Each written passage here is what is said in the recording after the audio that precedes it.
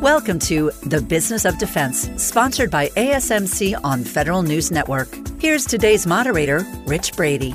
Welcome to The Business of Defense, and thanks for joining us. I'm Rich Brady, your host and CEO of the American Society of Military Comptrollers.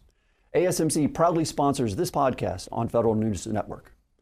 ASMC is the premier educational and professional nonprofit association that helps to bridge the gap between the boardroom and the battlefield while driving financial transformation in the defense sector. My guest today is Steve Geary, president of Supply Chain Visions and a partner in Supply Chain Vistas. SVC works with government, commercial, and academic clients across a broad range of business areas, including engineering, management consulting, marketing, supply chain, accounting services, educational support, and research and development. This conglomerate approach across business sectors and functional areas has enabled consistent growth through a diversified strategy. I'm anxious to hear how he manages all these activities and where they are going next.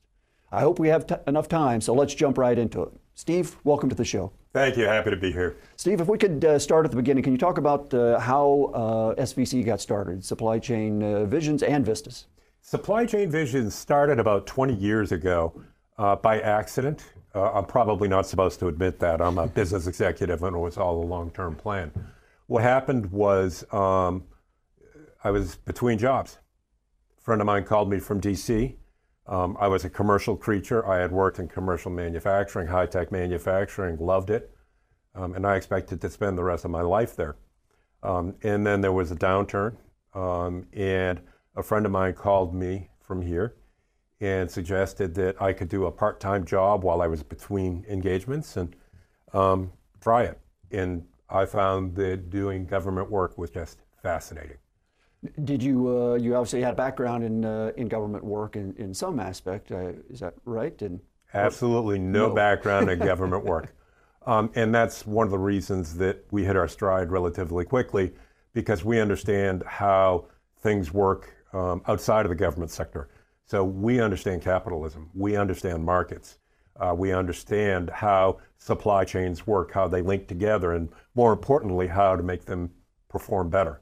And we found it was readily applicable in the federal sector and also at the state level. We do work at the state level as well. Now that name, supply chain, it's because you started out specifically in the supply chain market. Yes, that's where the name came from. And we find what we do is we do network analysis, but that clouds conversation. We do physical network analysis. We understand how things hook together around the world. But as soon as you use the phrase network analysis, you're immediately sent down the hall to IT. We don't do IT networks, we do physical networks. And we're very, very good at that. So there are supply chain networks. And that's the heart of the business. But obviously, as we expanded out with that, supply chains touch everything. Right. So we end up touching everything. Now, you mentioned you've got Supply Chain Visions and Supply Chain Vistas. Supply Chain Vistas is a service-disabled, veteran-owned small business. Can you talk about that legal structure, why you have two companies that essentially do very much the same thing? What Supply Chain Visions does is the tagline we have is where the smart guys turn to. So if you've got an intractable problem involving a supply chain or a network, you reach out to us, and we don't parachute in a squad. We send in one or two serious experts, and we come in, we resolve it, we move on. What we found, we were in the business about 10 years, and it was becoming obvious that there were opportunities where organizations, yes, they needed our expertise, but they also needed skilled and capable people. And so the principal difference between the two companies is one is staff augmentation, and then the other is what's the problem, we're going to fix it and move on. Okay.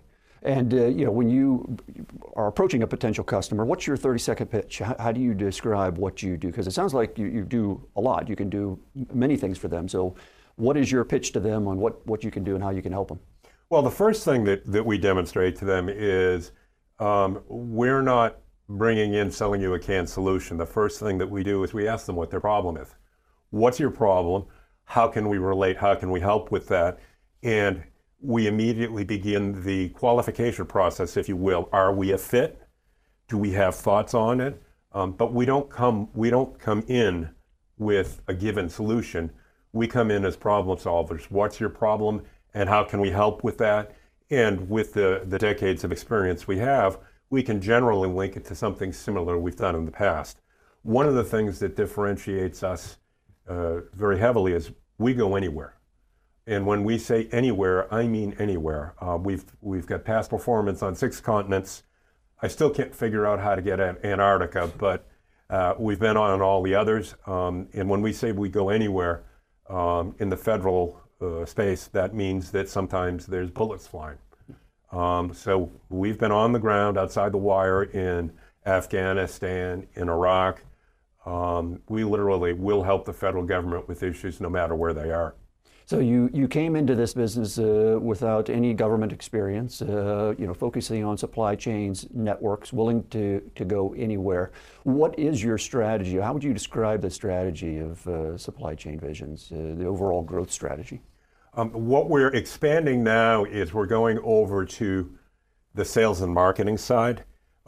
We've got our solid foundation in dealing with supply chain networks and on the operational side. But what we're discovering is there's an analog on the sales and marketing side. So just like there is network analysis that you can do on the physical movement, you can do the network analysis on the financial movement. And so we're looking to broaden out there. And what, so looking at that, what would you say your competitive advantage is? Is it your knowledge, your experience working with supply chains? Is it a price? Is it the team you're bringing in? What differentiates you from your competitors? Our team is, we believe, the best in the business. We're very, very selective. The only people, nobody comes in off the street and gets a job with us. We only hire through friends, we hire through networks, we hire through references.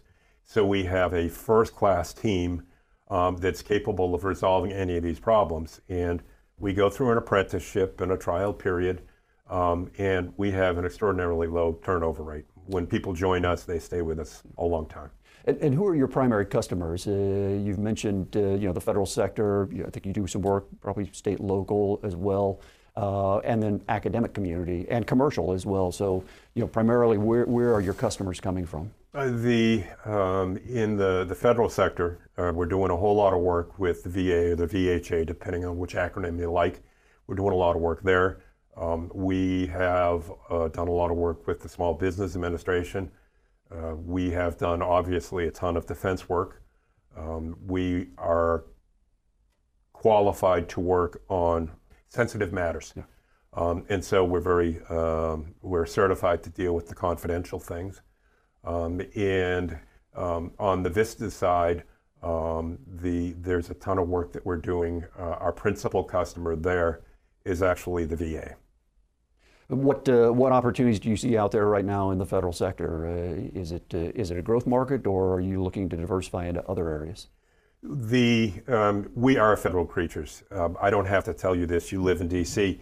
The federal government is a unique creature, and the way you play in the private sector is not the way that you play with the federal government or the state governments.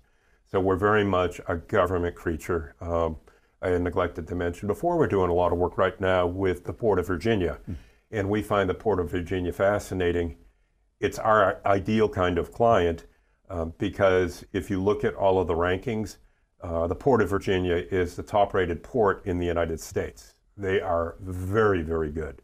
But that's not good enough for them. They're ranked about 25 in the world. They look at the global rankings, and they want to get better internationally. And so they're hungry, and we're hungry, and that's a very, very interesting challenge. How do your federal customers find you? Is it through reputation, word of mouth, or are you just bidding on open contracts out there? We tend to avoid bidding on open contracts. If we look at government postings, if it's a best value competition, we'll consider it, but we don't do the low price, technically acceptable. We don't go there. Yeah. But generally, it's by referrals, word of mouth. People that we've worked with in the past, they go somewhere else to give us a call because they know that we're very flexible. We're very fast. Things that will take a typical government consultant months, we will take care of in weeks. And what do you see as right now the primary risks in the federal marketplace? Well, all you have to do is pick up the newspaper and understand that Congress is a bit of a problem right now. So who knows what's going to happen with the funding going into the next year? And we're talking, I mean, there's a lot of zeros on that. Is it going to go to Ukraine? Is it going to go to state and local governments? There are any number of open questions right now. And until Congress puts down a legitimate appropriation, we're just not sure where it's going to go. Are you concerned then about cash flow issues or potential future business? Potential future business. Okay. We are very, very conservative. We're very proud of the way that we manage both businesses. At the present time, cross my heart and hope to die, we have no debt. None. We pay promptly, and we I won't say that we're cash rich, but we're very stable. We can go for a long time. Does that require then a more stable growth strategy because you don't want to take on debt, for potentially quicker growth, or taking on contracts that will enable you to grow faster? Does that moderate some of your growth? It absolutely moderates our growth. We call ourselves incrementalists. One bite at a time. We're good with that. We also love teaming and partnering. We have a number of trusted partners, and if we're looking at a big opportunity that may have a risk quotient higher than we might be comfortable with, we'll bring in one of our friends. And so we'll share the risk with trusted partners. I absolutely look forward to getting into that, your teaming, your partners, and more into your talent management. You're listening to The Business of Defense with my guest, Steve Geary, President of Supply Chain Visions and a partner at Supply Chain Vistas. We'll be right back. The U.S. defense industry is large, complex, and competitive. It is also lucrative for those companies able to navigate it successfully. The American Society of Military Comptrollers helps bridge the gap between the boardroom and the battlefield while supporting transformation in the defense sector. The Business of Defense podcast brings you inside the companies working to achieve this, directly from the business leaders, and to understand how they create value for their companies and their customers. For more information on ASMC, visit asmconline.org. Welcome back to The Business of Defense, sponsored by ASMC on Federal News Network. I'm talking with Steve Geary, President of Supply Chain Visions and a partner at Supply Chain Vistas. From mapping extraction supply chains in South America to supporting the medical response to the West African Ebola outbreak in 2015, SCV's experience reaches worldwide. As their website proclaims, SCV are the experts that the experts turn to. That's a bold statement that requires a culture of innovation, adaptiveness, and resilience, and has been tested during the COVID pandemic and its lingering supply chain disruptions. Steve, what does it take to work at Supply Chain Visions? You've talked about this unique culture, but what does it really take? Well, that's always a dangerous question because you're inviting me to tell you what the cookie cutter is. And while we have an ideal profile that we look for, we don't do cookie cutter. So we have everything from PhDs. We've got a number of doctors running around. But what every one of them brings to the table is real world experience, and the same thing for our folks. You have to have been there and done it. You need to speak from a position of confidence and credibility, and the only way that you do that is having had direct experience. That said, we're always on the lookout for talent. And so we have an individual who works with us, and she amazes me, and we love working with her. And her highest degree of education is she graduated high school, but she's a star. And so we work with talent wherever we might find it. And we get to know people before hiring them. People come to us by way of referral. Referrals only. If you're a stranger coming in off the street, no, it's not going to work. And so we bring them in, we bring them up to speed, we establish confidence in what they do, and then we commit and we grow them for the long term.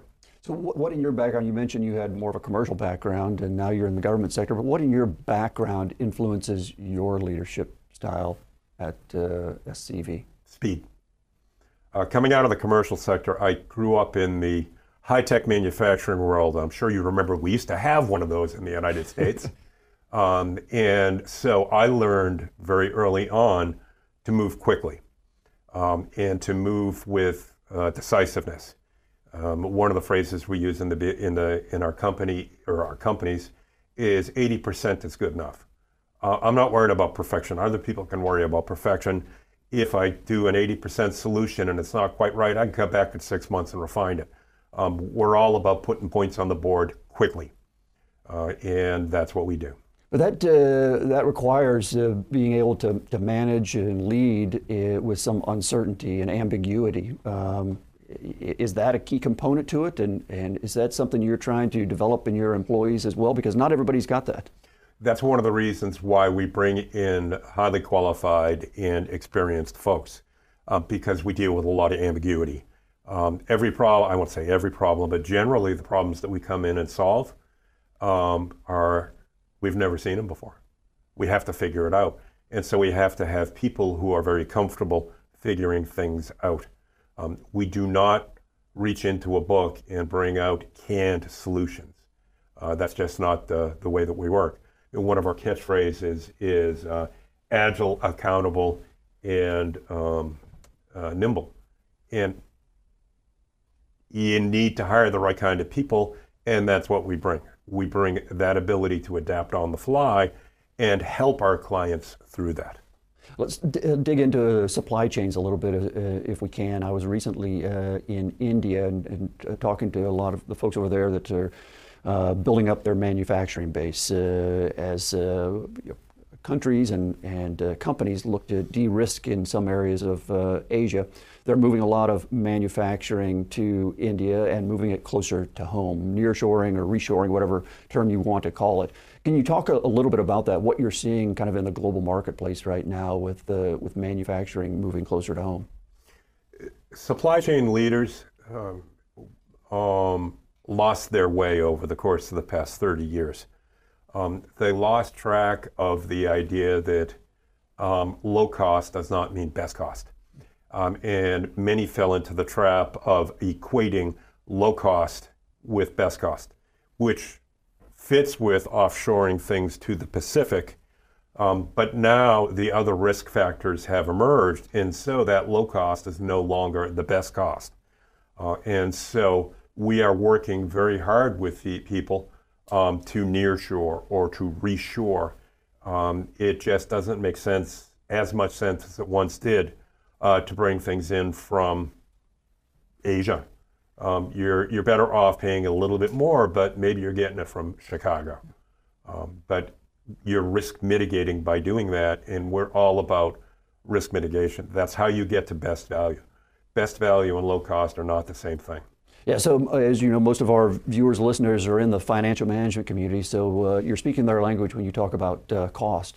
And so when you look at cost, it sounds like what you're saying is, they historically we're looking at this from kind of two perspectives, your labor costs and your transportation costs and trying to minimize those, but there's this risk premium that they weren't factoring in. Exactly. Into that. How do you monetize that risk premium, or how do you determine the actual cost of that, so you can explain to people that you've got to look at the holistic costs and not just the labor and transportation piece? We love to talk about total life cycle cost, and you can't look at cost from a single procurement.